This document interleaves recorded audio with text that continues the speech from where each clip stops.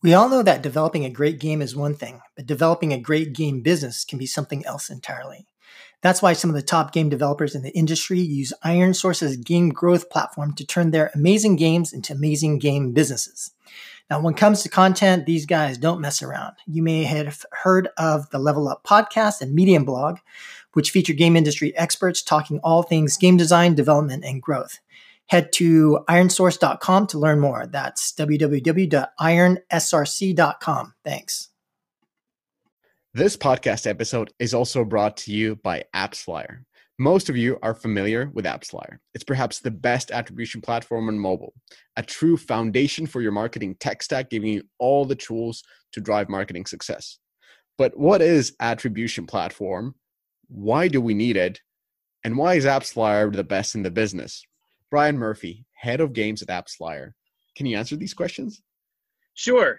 Right now, marketing budgets are being impacted. So the need for strong attribution and measurement partners is critical. Marketers should be focusing on what's working best. So mobile measurement and attribution partners who help provide those insights are even more important. Mobile attribution platforms determine which campaigns, partners, and channels delivered each app install, and marketers rely on these insights to measure and optimize their marketing performance for both user acquisition and retargeting campaigns.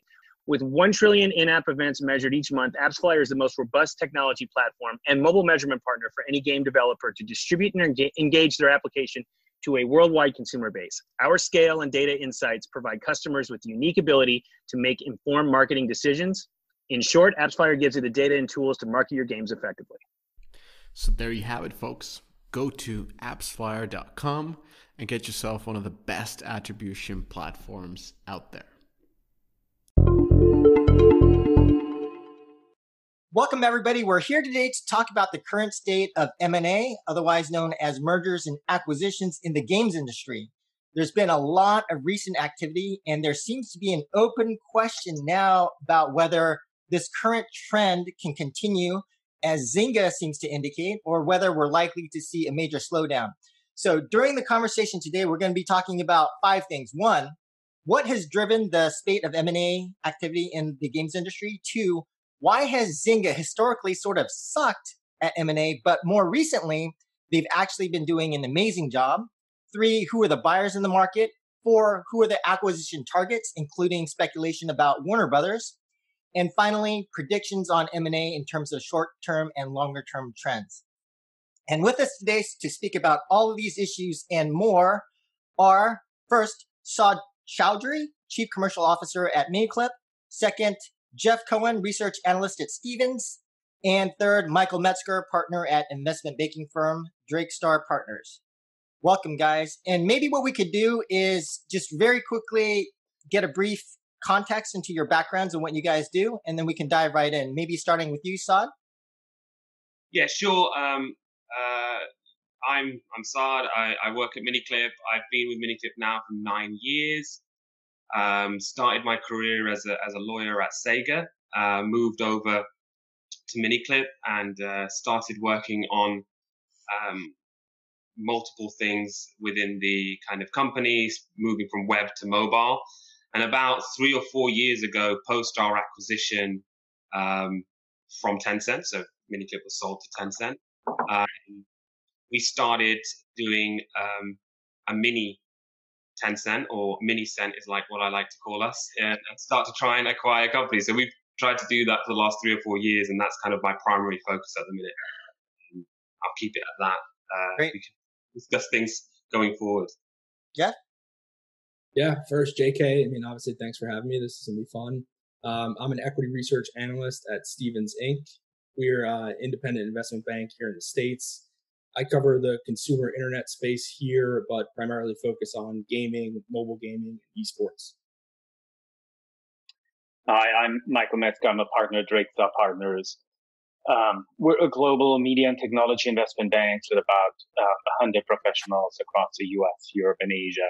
And we advise companies on M&A, both buy side and sell side, and also advise companies on later stage, growth stage financing, and have been super active in the gaming and the digital media space. Great. So maybe we could go ahead and just dive right in, starting with the first question, which is really around the recent activity in M&A in the games industry. So we've got, the Zynga acquisition of Peak. We had Stillfront acquisition of Storm8, Foxnext, MZ by AppLovin. We had a bunch of smaller ones like Plexonic by Playrix. And the big news now is all around speculation about Warner Brothers being sold potentially to Microsoft or whoever. But could you guys talk to me about, what has driven all the recent activity in M&A? Why is this happening all of a sudden? Well, I mean,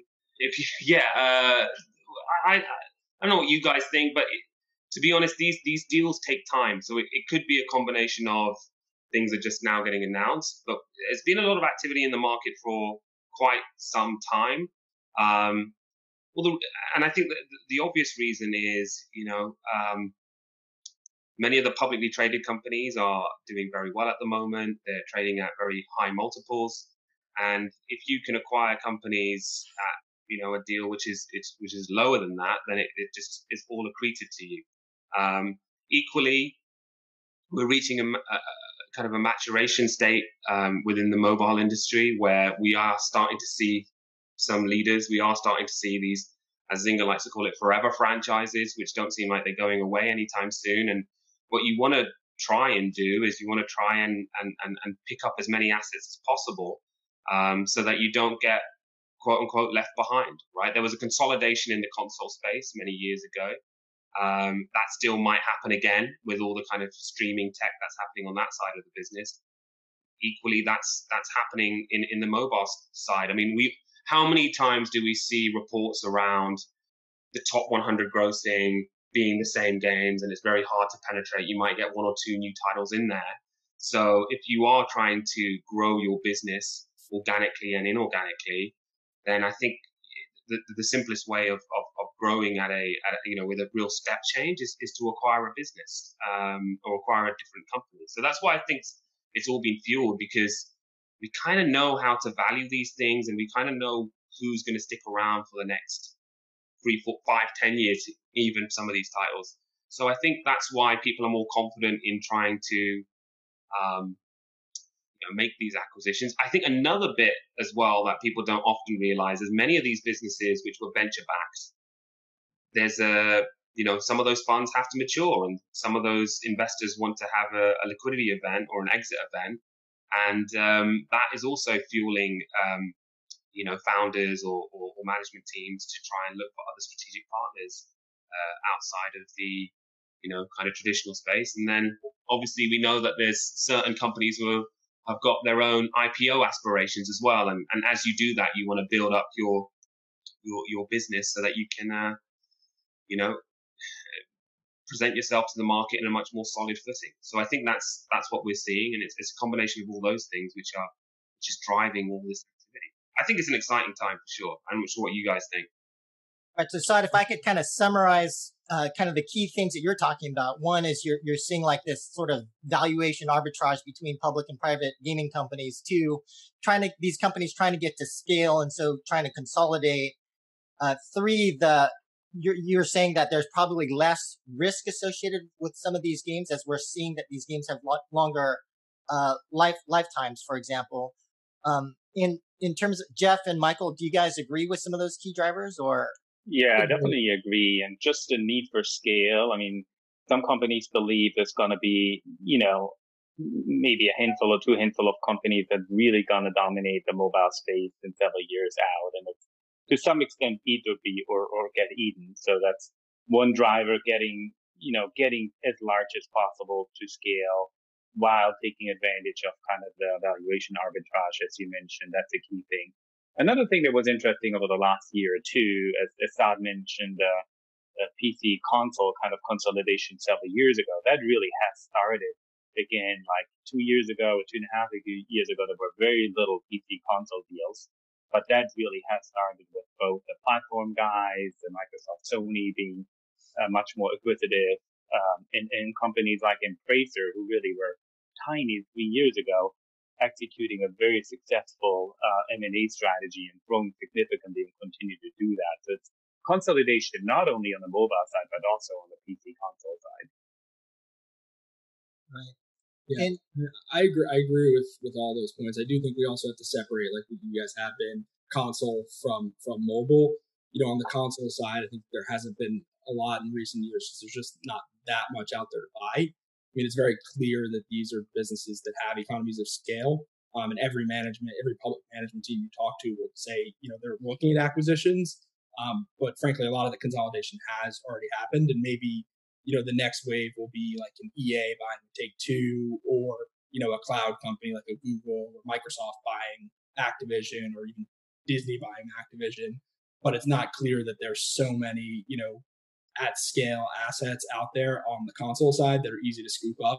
We're going to talk about a couple of them today. I think Bethesda, Warner Brothers, maybe a smaller studio like Bungie or Gearbox, but there's not that much out there.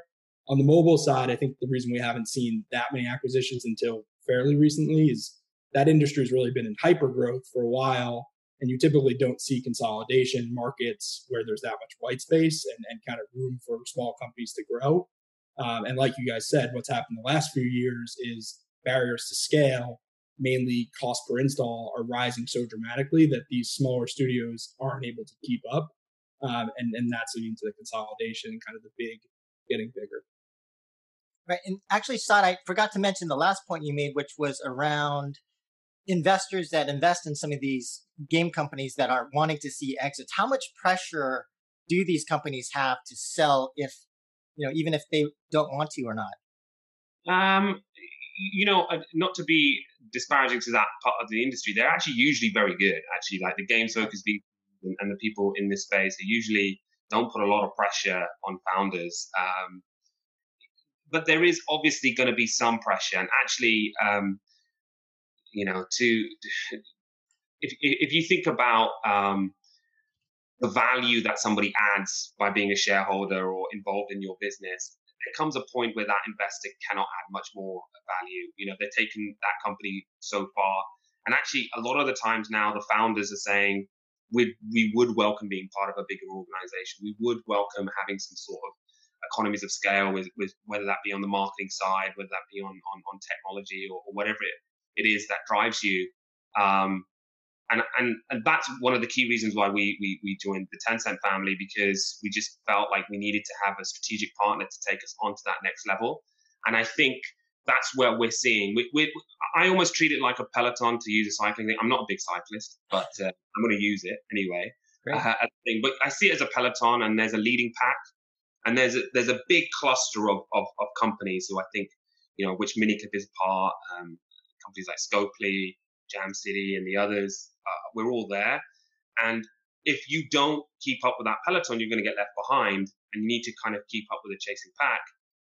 And to do that, I think one of the most secure ways of doing it is through inorganic growth, which is to acquire companies.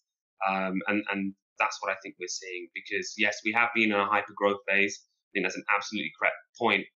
But now, as we start to see smartphone penetration, stabilize, and most people are on their second or third device, that kind of natural market growth isn't there in the where we'd call them tier one countries, right? In the emerging markets, it still can be there, and you can still do very well there. But ultimately, if you really want to generate more revenue and consistently generate more revenue, then you have to go and acquire, right? So I know I've gone on a tangent from your question, but ultimately, I don't think there's a lot of pressure. But I think there's pressure for investors to add value, or for shareholders to add value to founders. And I think that's better done now with companies which are operating at scale. Hence, what's driving these deals as well from a founder perspective. And then just looking at a specific company, so Zynga, historically it seemed like Zynga was not very successful at M&A, but more recently they're kind of being held up as the company that's doing the best at M&A. And certainly there's been a string of acquisitions more recently that have been viewed as really great successes. And so I was wondering if you guys could talk about, what do you think it is? What is the difference between their activities before to now, if you can speculate in terms of what the difference is between how do you execute M&A successfully versus not successfully, as they previously were not able to do? I mean, from my perspective, the strategy changed quite a bit from the early days to now, I mean, the focus has been on how they call it as forever franchises, which really are much later stage companies with being able to achieve 100 million or more in revenue with a single title. So the risk associated with that naturally is much lower compared to what they've done before. Second thing is maybe, the management change. I think combination of Frank, Bernard Kim, and Chris Petrovic has done a great job and probably much better than the previous management team. And that's also attract the right talent and make sure they're staying happy and are happy once they're part of Zynga. That's, the key piece to watch out to after an acquisition. How do we integrate them and how do you treat them? But having said that, they have not been always bad. I mean, they, Worked with Friends was one of the acquisition that's still doing very well. Natural Motion probably was a more or less of a desperation. They didn't have any traction in mobile, and CSR Gaming seemed to be doing well, and they, bought into the story that there's much more games out besides CSR, which really didn't turn out that way. But that was kind of more a desperate move, I think, at the time. Yeah, I think I would echo a lot of what Michael just said. I mean, the gaming business is a pretty small world, and it's really a people business. Historically, I don't get the sense that people wanted to get bought by Zynga. Like you mentioned, they had a pretty mixed track record and weren't really considered kind of the best place in the games industry to work. That's definitely changed, and it's a testament to the leadership that Michael called out. They do have a good playbook now, and it seems like people actually actively want to get bought by them.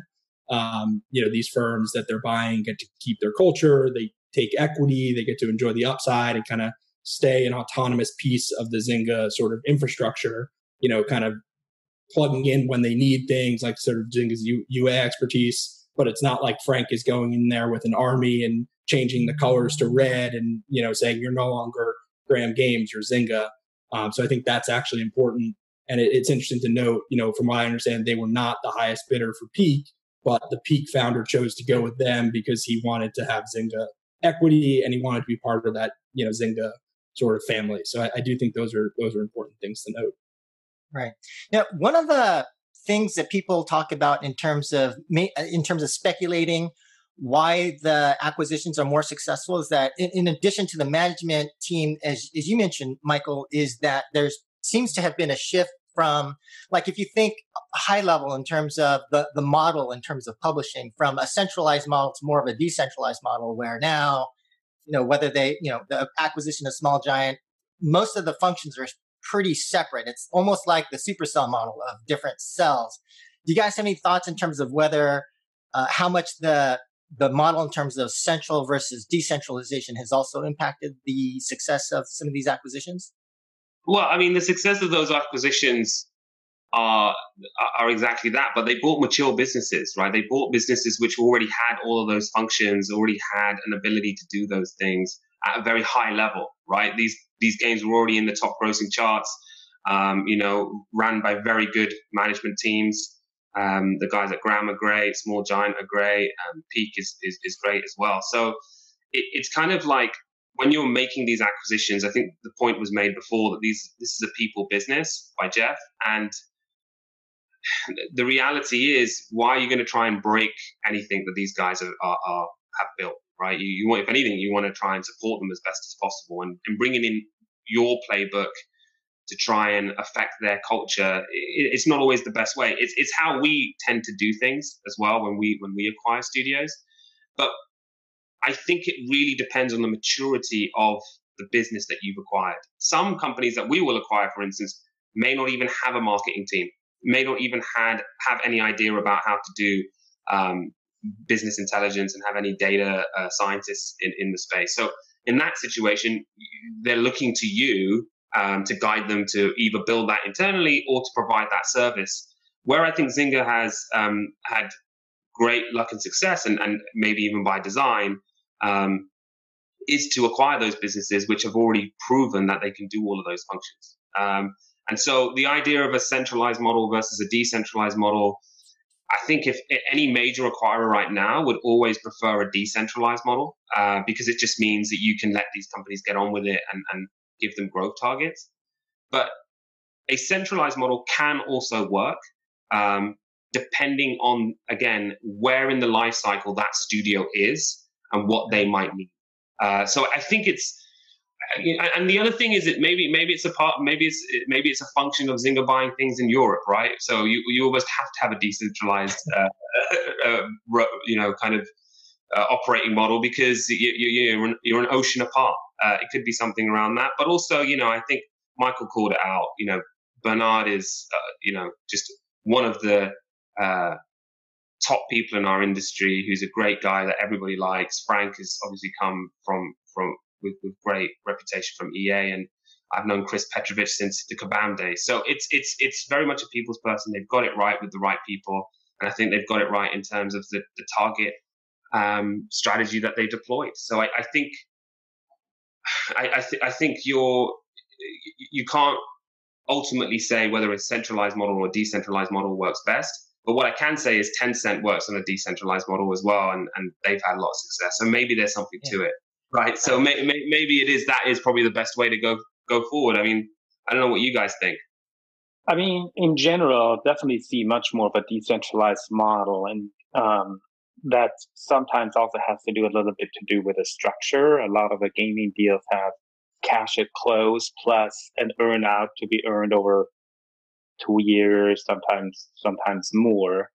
And, Mike, I'm just going to stop you. What do you think, before you go into this work, what do you think about that structure? That's like the standard structure across our industry, but do you think that's the way that we should be going forward? Right, because the Peak deal did not include that. This is interesting. Well, Peak, I guess Peak had 2 mature games. I'm not sure how much they had in the pipeline. And Zynga, from my perspective, has been one of those buyers who often made all upfront offers, either a mix of cash and stock, versus a lot of other buyers. Term sheets we get have a significant earnout. And I mean, I think the earnout structure is good because it kind of bridges the gaps. Is you get valued on what you have currently. And then, the gaming entrepreneurs, they always think the next game is going to be amazing and it's going to be a massive hit. And you as a buyer look at it as like, love it to happen. And if it does happen, I'm very happy to pay you a lot of money, but it might be, a medium successful game or not that successful. And if that's the case, you shouldn't be rewarded. So with a very content and title driven business, I think it's a model that does make sense. Do you think that the Zynga deals in the future, just given the huge payout to Small Giant, and that we're not seeing it in the latest deal with Peak, that they will? Do you think that is what caused them to not want to structure earnouts into the existing deals and potentially future deals? I think the Small Giant deal was also they didn't buy 100% of the equity, so it was I don't remember the number, of 70 or 80% deal only, and that's somewhat similar to an earnout where the existing team is fully motivated and stays an equity holder versus a full buyout. But generally, I don't see the model changing much. I think we'll continue to see a earnout model from all the large buyers. Right. And maybe a follow-up question, just in terms of the point that Jeff, you're making about people wanting to get acquired by Zynga, and Saad, your point about like the decentralized model. But if you are a highly profitable game studio and you're going to be decentralized anyway, what is a motivation why would you want to be acquired by Zynga? What is the motivation for some of these companies to become part of this larger organization rather than, again, if you're highly profitable, just to continue to, print money and be in charge of your own sort of ship? Having gone through that, I can explain. I mean, firstly, there's other buyers available. There's not just Zynga. I should yeah. In the market. Sure. Come to Miniclip, would love you. I think the point there is around where we talk about decentralization. We're still talking about a semblance of best practice being shared, and like we talked about, economies of scale being recognized, and you can actually make use of them. And one of the big ways of doing that, for instance, is marketing, right? Having more marketing buying power, having maybe a bigger war chest at your disposal. All of those things tend to come with a bigger organization. So you could be a profitable studio and you could be doing very, very well. But if you really want to make that next step up and that next leap up, you probably do need to be with a bigger player, because you just won't have the kind of cash flows or liquidity of reserves to be able to really compete in the more mature categories, right? If you're in your own category where you've kind of got your own blue ocean and there's no one competing with you, then you crack on. But if you're in, say, the match 3 genre, it's been talked about at length. If you really want to catch the major players there, the Playrixes, the Kings, the Peaks for that matter, you need to have really deep pockets if you want to get to that level, right? Otherwise, you'll have a good business, but you'll kind of stay there. It's very difficult to compete. I mean, we saw it with AppLovin and Matchington. They did a good job. They really blitzed their network, but ultimately weren't able to really keep that game as high up as possible, because you got to keep investing in those titles. You got to keep, you got to have very, very deep pockets to be able to do that. And I think some studios and some founders and entrepreneurs and some management teams have the ambition to take their game to the top and reach the widest audience. And if you really want to do that, you do need a partner now. I really believe that. And one of the key, that's again, I can mention the Miniclip Tencent relationship. The other thing that really helped, even though Tencent, doesn't operate our business on a day-to-day basis, they just unlock a different level of ambition for us. That's what happened with our deal. It was a mentality shift for us to look at the market in a different way, to really go and attack and get to the top and become category leaders in multiple categories that we wouldn't have been probably doing ourselves if we were still the privately owned bootstrap business that was very profitable, but we just had a good business. But to get to that next level, to really get it to be one of the top companies in the world, you kind of needed Tencent to unlock that for us. And I feel like that's the way for a lot of these guys. Like, if you've operated your business for the last 2 or 3 years and you've had decent growth, and we all know the situation, it's much harder to grow now. Jeff touched upon it with the CPI situation. You start looking at how I'm going to accelerate that. And typically a bigger partner helping you get there is the way to do it. You want a big brother to help you up. That's how I see it. I mean, that's certainly the case. Other what you mentioned before. I mean, the companies that are getting to scale, there's some of them are bootstrapped, but a lot of them have some outside capital. At some point, they do want to get to a liquidity. That's one. And the second, it's a hit-driven business and it is volatile. And the companies that might be doing great today, the next 2 titles might be not as good. And it's kind of, to some extent, it's de-risking too. Yeah, so there might be founders of very profitable game studios that look at, for example, an MZ type of situation, and then they're like, okay, well, maybe I should just lock in my gains or something like that. Take the chips off the table, right? That's what they're trying to do. Yeah.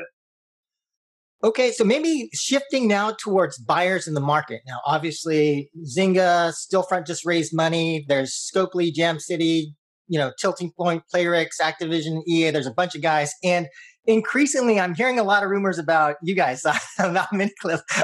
So the word on the street is Miniclip's going to increase his ambitions for M&A pretty significantly. But so maybe you could talk about that. And then who do you guys view as kind of the most active buyers moving forward right now?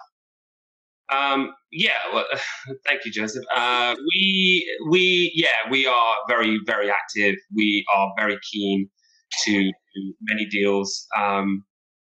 It's certain a big ambition for us. We have a new CEO in Jürgen. Our founder, Rob Small, has become our president, and our new CEO is the ex-president of Tencent Europe. So I think, we know what Tencent's like. They've inbuilt that ambition into us as well, and we very much want to take that on board. And if there is a deal going, you Miniclip will usually be in the mix. Thank you, Michael, for all of the the time that you send our way.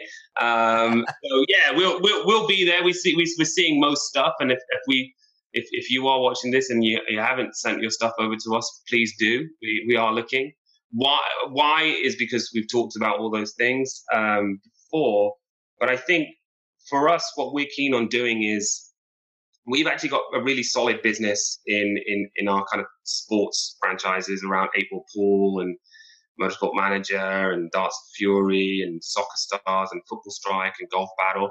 And what we want to do is we want to become the world's most popular games company. And the way you do that is by having as many categories as possible, right? And we can't build every type of game.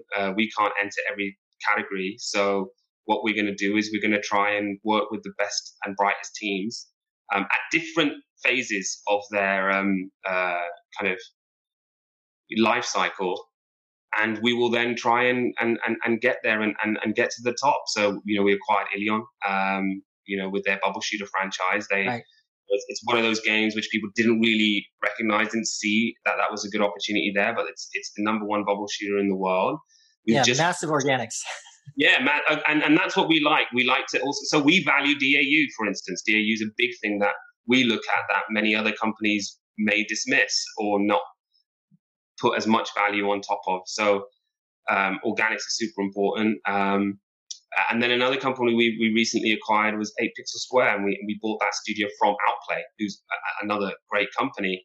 But we bought them because we really wanted to go into the shooter market because we see a good overlap with the kind of audience that we've got currently. And we will be building games with them and trying to create something with people who have been making shooter games for the last 10, 15 years. So for us, it's about working with great teams. And where we're lucky at Miniclip is we have the strategy of working across the whole spectrum. So we because of the backing of Tencent, we can go right to the top of the market with the more mature businesses that have, created fantastic value already and are still growing, to right at the bottom where it's probably still a studio of like 3 to 4 people who are making games and had some success, but need to, push on with services that we can provide. So I think we're a unique acquirer in the market where we look at, both ends of the spectrum. We're not just looking at the top. We're looking across the whole breadth of it. Okay, you have a small studio. Maybe you want to sell. Was that the whole point of this call? I believe, I don't know if I could say this. You can cut it out, but I believe some of my team members are talking with you about that. We're speaking. It was definitely come across my table. Let's put it that way. And Saad, this is kind of speculation on my part, but given Jürgen's background, and by the way, he's an awesome guy. I met him when I was at Sega. Is it fair to say that you guys will probably not only be acquiring like mobile free to play, but a little more broadly, just given Jürgen's background? Right now, we will concentrate on mobile. Okay. We have made some investments in PC developers. I'm not sure if we disclosed them, but we have made some. We're a games company at the end of the day, right? And so wherever the audiences might be, we will go after them. Right now, it just makes sense to be in the mobile ecosystem. It's the biggest ecosystem. There's still a lot of growth, we feel. There's still a lot of opportunity. So we will stay there for now. If we were going to enter somewhere else, it probably would be PC. But we're a few years away from attacking that in a real deep manner. But again, that's Tencent's focus right now. They're doing a lot of deals in that space. But we will concentrate primarily on mobile at this moment in time. Got it. And Michael, you seems like you represent a lot of companies, and you're probably talking to a lot of the big acquirers out there. Like, can you give us a sense of who you think is going to be most active kind of in the near term to medium term?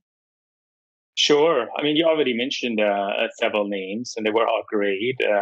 Some of them we haven't mentioned is Glu is now looking to do acquisitions again. I mean, they got Crowdsoft for next to nothing. Right. Is there a rumor about them acquiring Hutch? Is that correct? I don't know.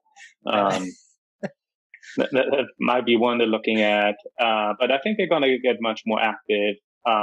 Probably sometime next year. Depends how it goes. The platform companies like Google Stadia, I was looking at several deals with the launch of Stadia being, I would say, medium at best. It was scaled back, but I think if they gain more traction, having some original content on it, I think that's one of the strategies.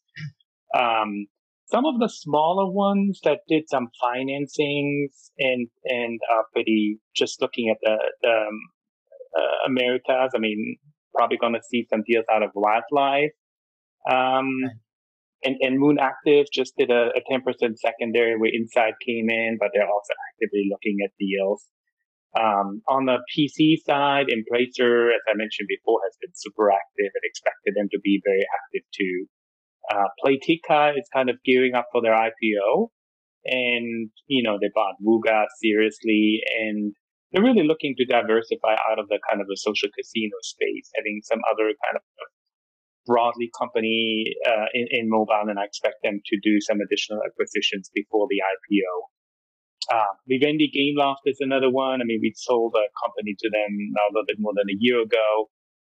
Probably one of the very few media companies that are looking to add gaming. I mean, all the other media companies in the US at least are really divesting, like what we talked about with AT&T and Warner Brothers. I mean, you mentioned Playrix. I think they've been very active in the Russian market and started to dabble into Eastern Europe. Probably going to expect much more deals from them.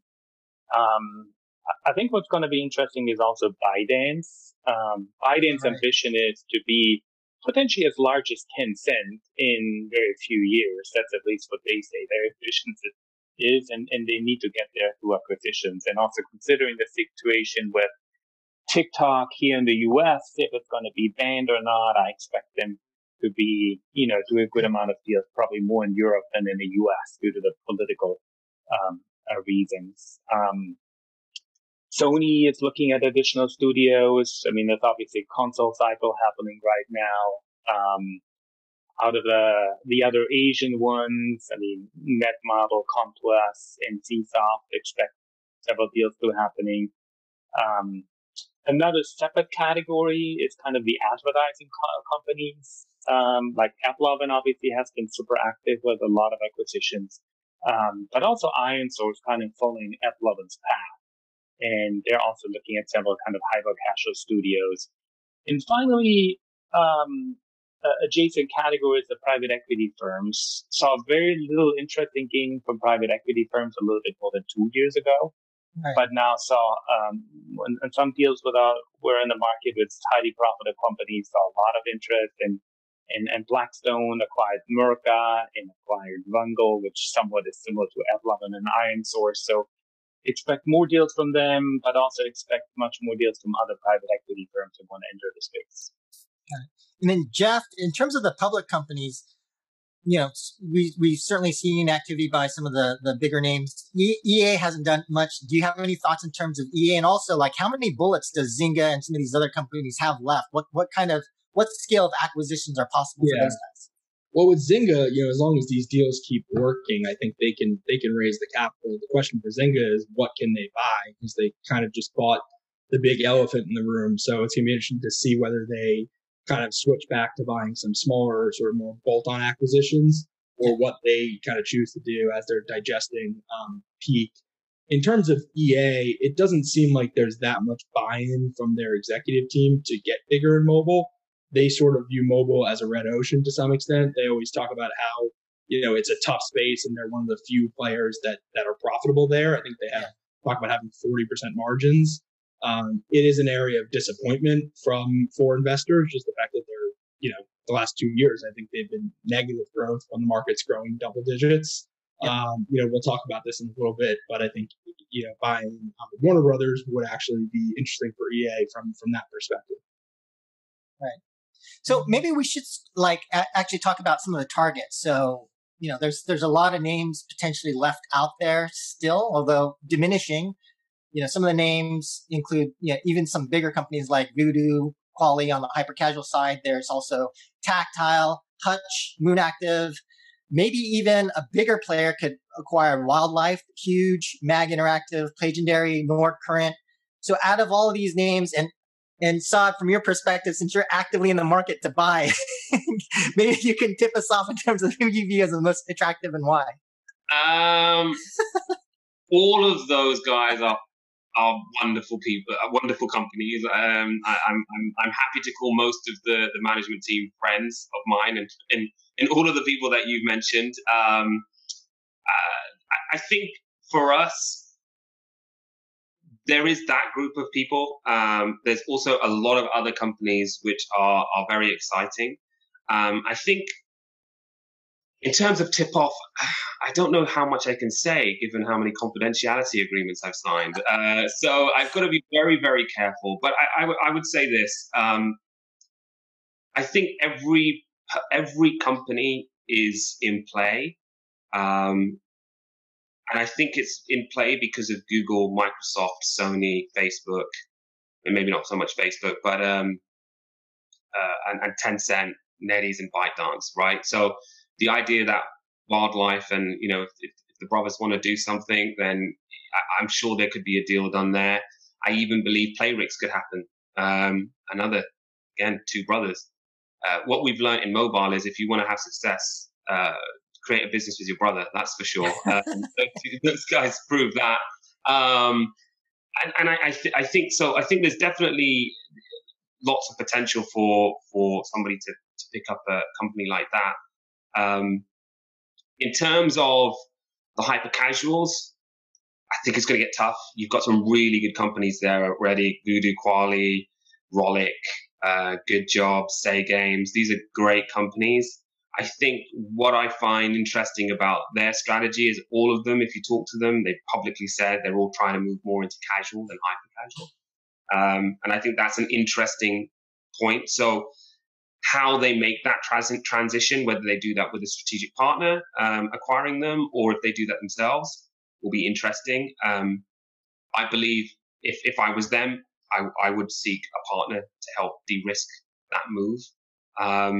The other thing that we don't talk about is this is a list of companies that we'll be talking about today. But I mean,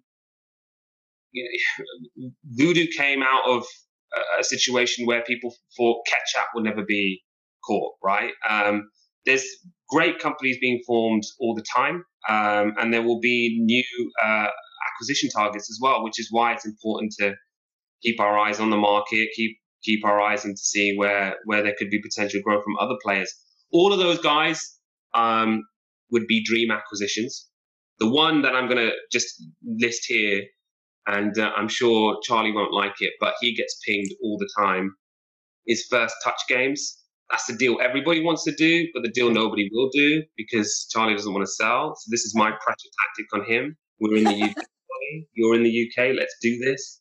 But I think it's well known that that's a good acquisition target for people as well, but often don't get talked about in the same way. Right. So I think there's plenty of targets left in the market.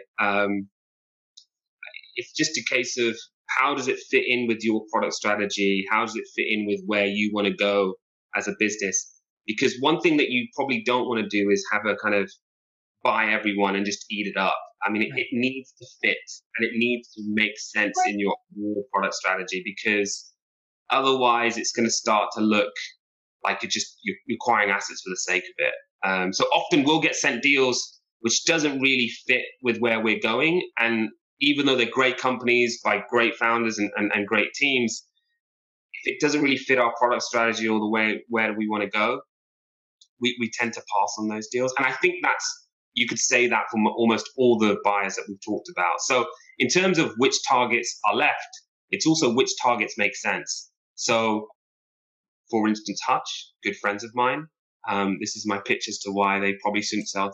Well, I shouldn't say this. But Glue had racing rivals, so they've entered into that space before, so it makes sense. But would Hutch make sense for Zynga with the CSR franchise?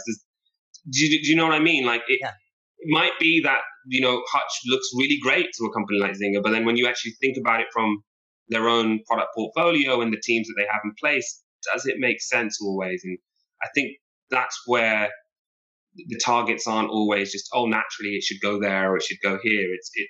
There's lots of things that come into play above and beyond price, expectations, and relationships. It also comes into how they fit into the overall group that does acquire them.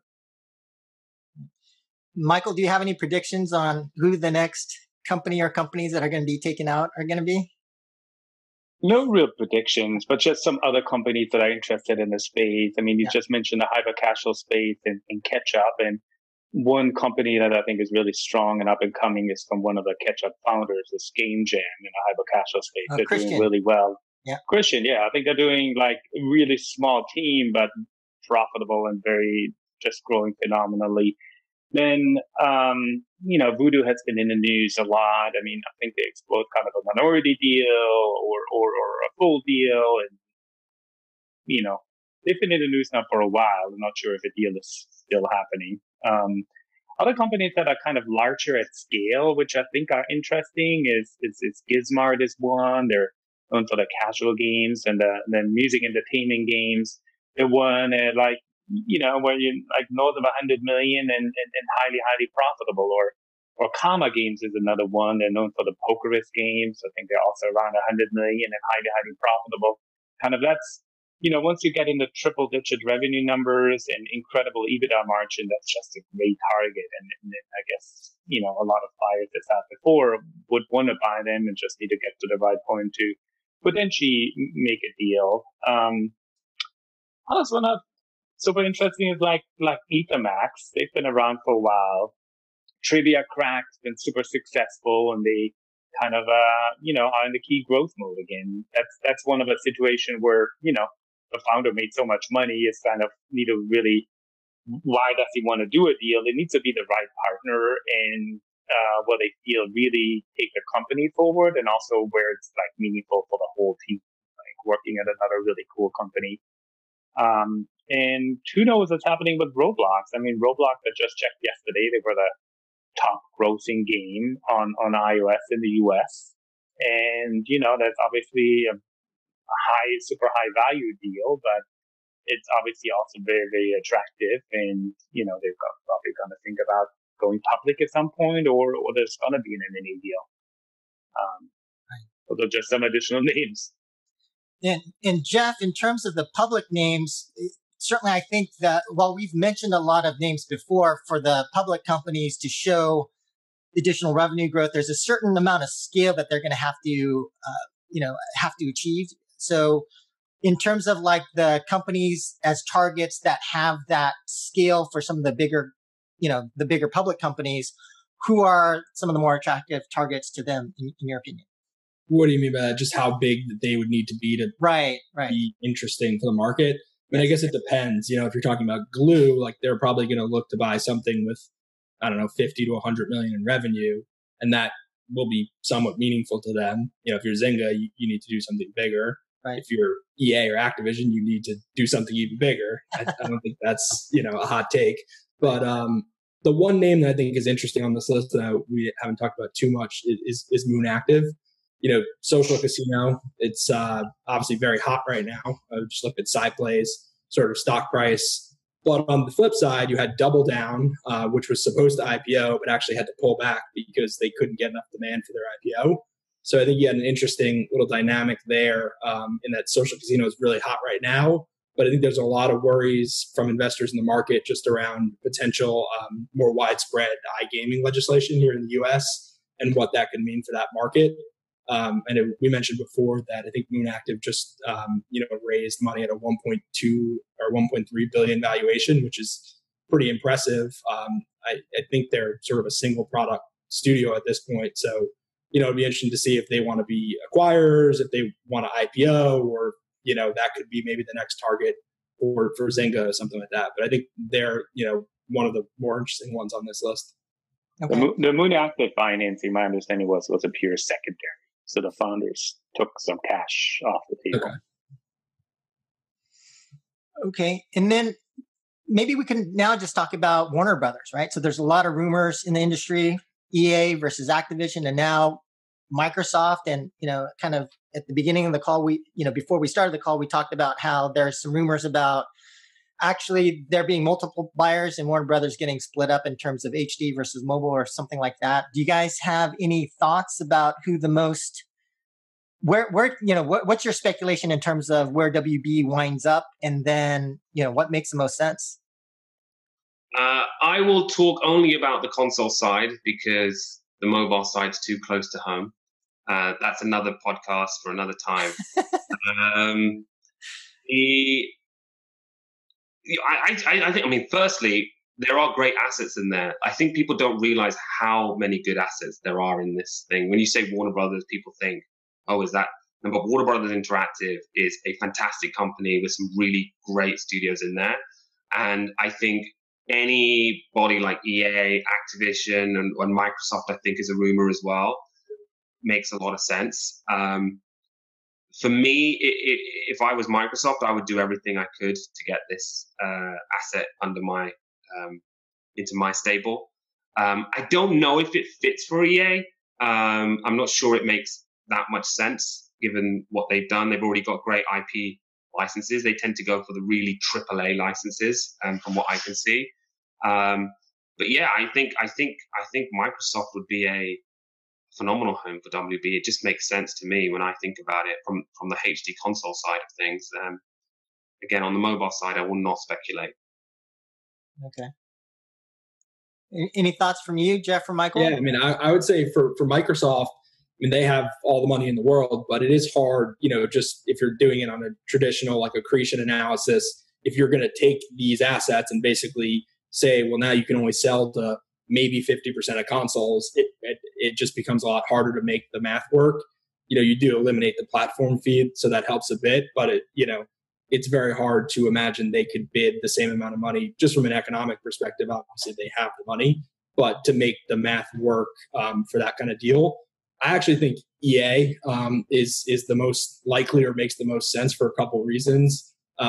First, they do a pretty good job and are at least comfortable working with IP, with Star Wars and some other stuff. They actually have a prior relationship with Warner Brothers in the sense that Warner Brothers is one of the few third parties that's in their Origin Access subscription. And then also the mobile challenges that they've had that we talked about before. I think that's a pretty good, immediate shot in the arm for them. The other name I would throw, there's a million names we could throw out there, but is Activision. They could sneak in. Everyone, I think, knows this, but Bobby Kotick has kind of a few hundred million reasons why he would want to make that happen. He's got a transformative transaction clause in his contract where if they do a deal that's, I think it's over 20% accretive, he gets like some gigantic sum of money. So, that could always make sense. And obviously they have King, so they're, clearly big and mobile as well. The only problem with them is they typically they want to own their IP. And Warner Brothers obviously doesn't offer that, but I'll pass it over to Michael. I'm sure he has a lot of thoughts on this. All right. So is that definitive? Like the DC stuff won't come with the deal? Is that? Well, I assume it would. You just have to, and I don't obviously know this at all, but I think they would just have to structure a deal where they would pay, a license fee similar to how EA does with Star Wars. Like they're obviously not selling the IP, but there's no reason why they couldn't keep making games with the IP. Yeah, it'd just be an ongoing license fee. It wouldn't be that would be a steal if you got the DC catalog as well. But no, it'd just be an ongoing license, which makes a lot of sense. That wouldn't be a problem, I think. Okay, great. Yeah, so, I don't really have much to add. Microsoft definitely makes a lot of sense. Activision really, has not been acquisitive in the past. They bought King. Doing one deal every 5 or 10 years is not very acquisitive. But having said that, I believe their strategy changed a little bit, and they do want to be much more active on the M&A side and also looking at the proximity. So I wouldn't be surprised if, they make an offer. I'm not sure if they get there on the valuation side. In his past, they've been more kind of valuation sensitive. But we'll see. But we're definitely going to see more deals from Activision, the way I see it. Let's be fair to Activision. Whenever they do a deal, it is some deal, right? They're usually very blockbuster deals, right, when they do them. Yeah, sure. I wasn't aware of that management incentive. And so I think that can't be underemphasize, right? That those type of things generally make a huge difference. So, well, I think Activision should buy Roblox, and that's one that came up earlier. I think that would be like a home run. Yeah. I mean, anyone should buy Roblox. It's a great asset. But I think and Bobby can get his. That could be the one that Bobby has to buy. That would be pretty transformative, I think. Right. Okay, so then moving on to the last question in terms of predictions, in terms of M&A, short term, longer term.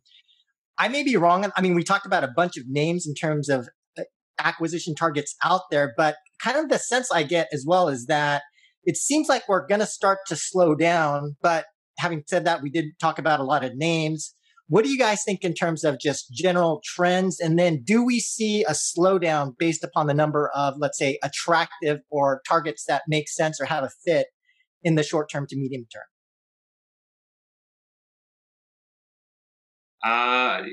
Well, I think it depends on your definition of medium scale, right? Okay. That's the key. So give us your definition, son. Well, I think where I was talking about is about maturity of a company as opposed to how much they might generate in terms of revenue. Like the company is a fully formed entity where you can run it as a decentralized business compared to somebody who's not. I feel like the kind of, single entity where you could acquire that and just kind of, leave them alone. Those companies, there are fewer and fewer of those for sure, right? But in terms of the ones in which you could help grow and they require more effort, I think there's plenty of those out there in the market. It just depends on how much effort one wants to deploy on helping those companies grow. But if the companies aren't there in terms of acquisitions, you then have to, then your strategy has to be, okay, we need to organically grow and build our own games, which people will always do anyway. And then there's no monopoly on great ideas. So you may see some great stuff, but that if you could insert yourselves in there to help that company grow, then it just adds more benefit. I mean, indeed, one of the deals that we're more famous for is Agario. We saw exactly that. We saw an opportunity where single developer needed the support of a bigger company to help it really get to the next phase. I mean, I don't think there's a company in the world who wouldn't take that deal, right? It's a great deal. So it just means that, there's fewer companies who could be in a decentralized system and they just leave them and get on with it and they could grow well. But I think there's plenty of opportunity in terms of the companies who are still growing and could become, huge companies with the right support. That I think is, I think there's, dare I say it, thousands. There's many companies that people haven't even heard of or talk about. Right. It's shocking to me sometimes how people forget about some really big companies. And that's why I think the mobile gaming space is still so interesting. There could be a company in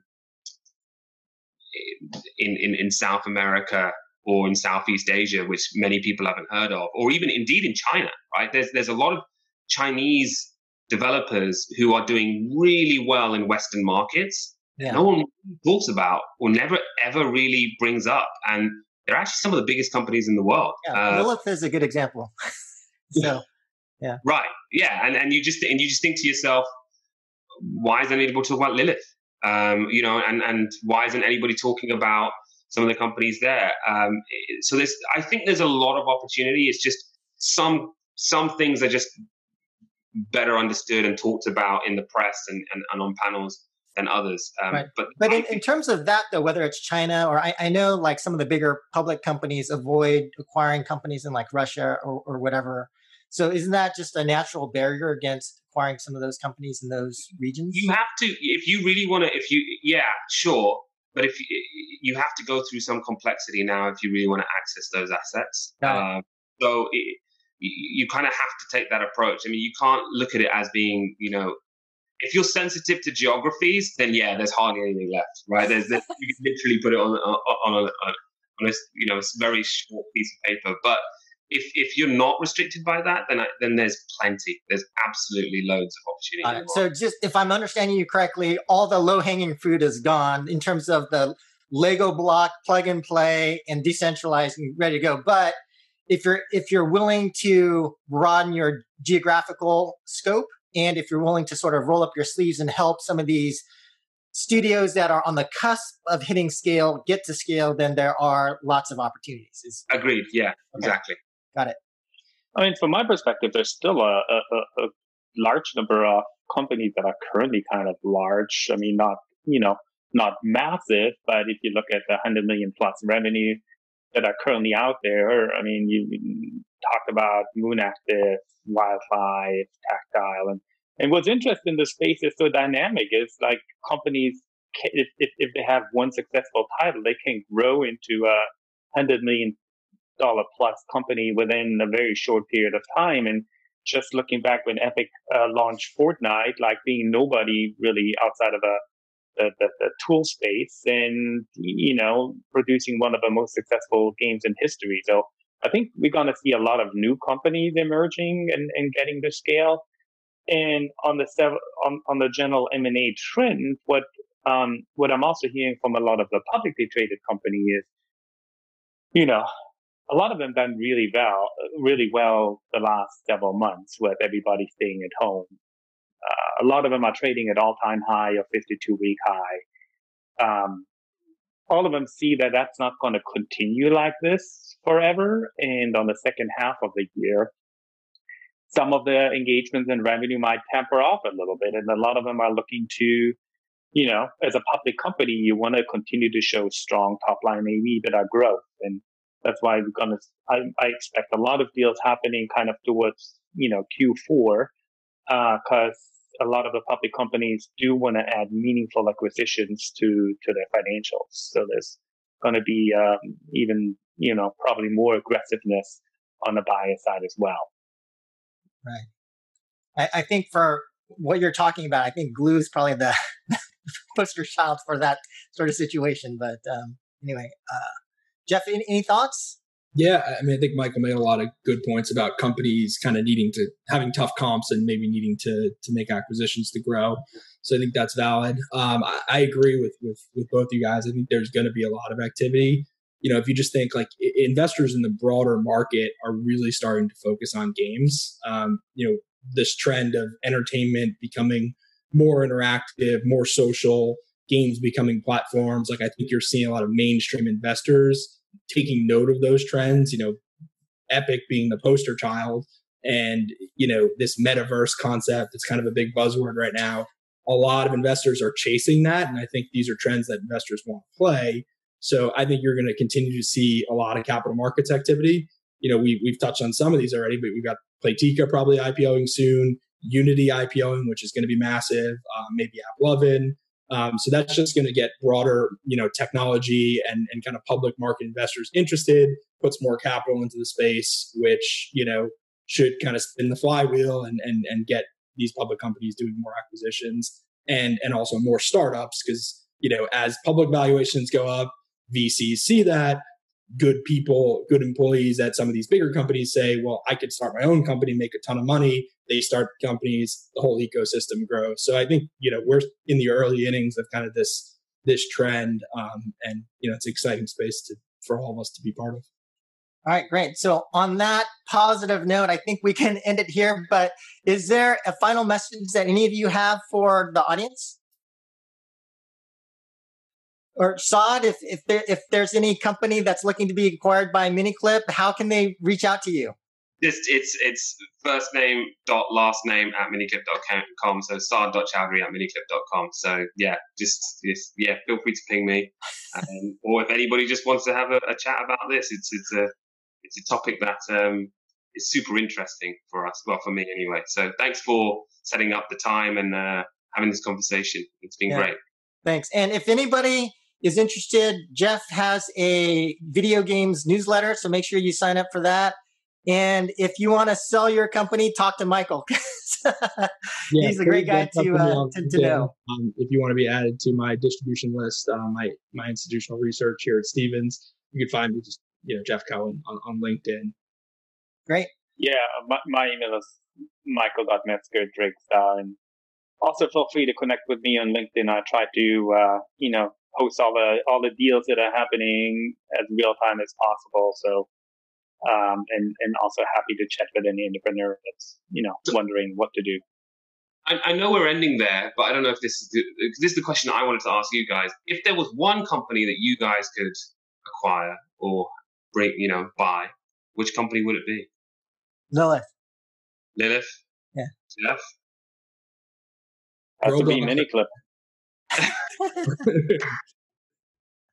I mean, it's all about price, right? But I think like Roblox and Epic are two. Oh yeah, no, actually, yeah. At the forefront of all these trends that I think are right. Young audience, social, metaverse, blah blah, all that good stuff. Yeah, no. If Roblox was out there, I would for sure Roblox.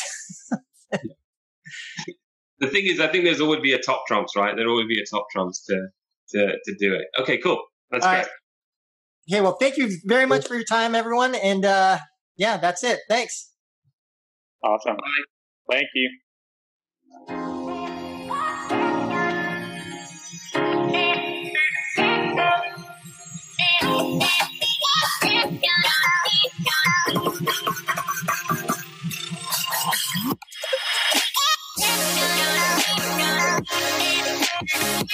Yeah.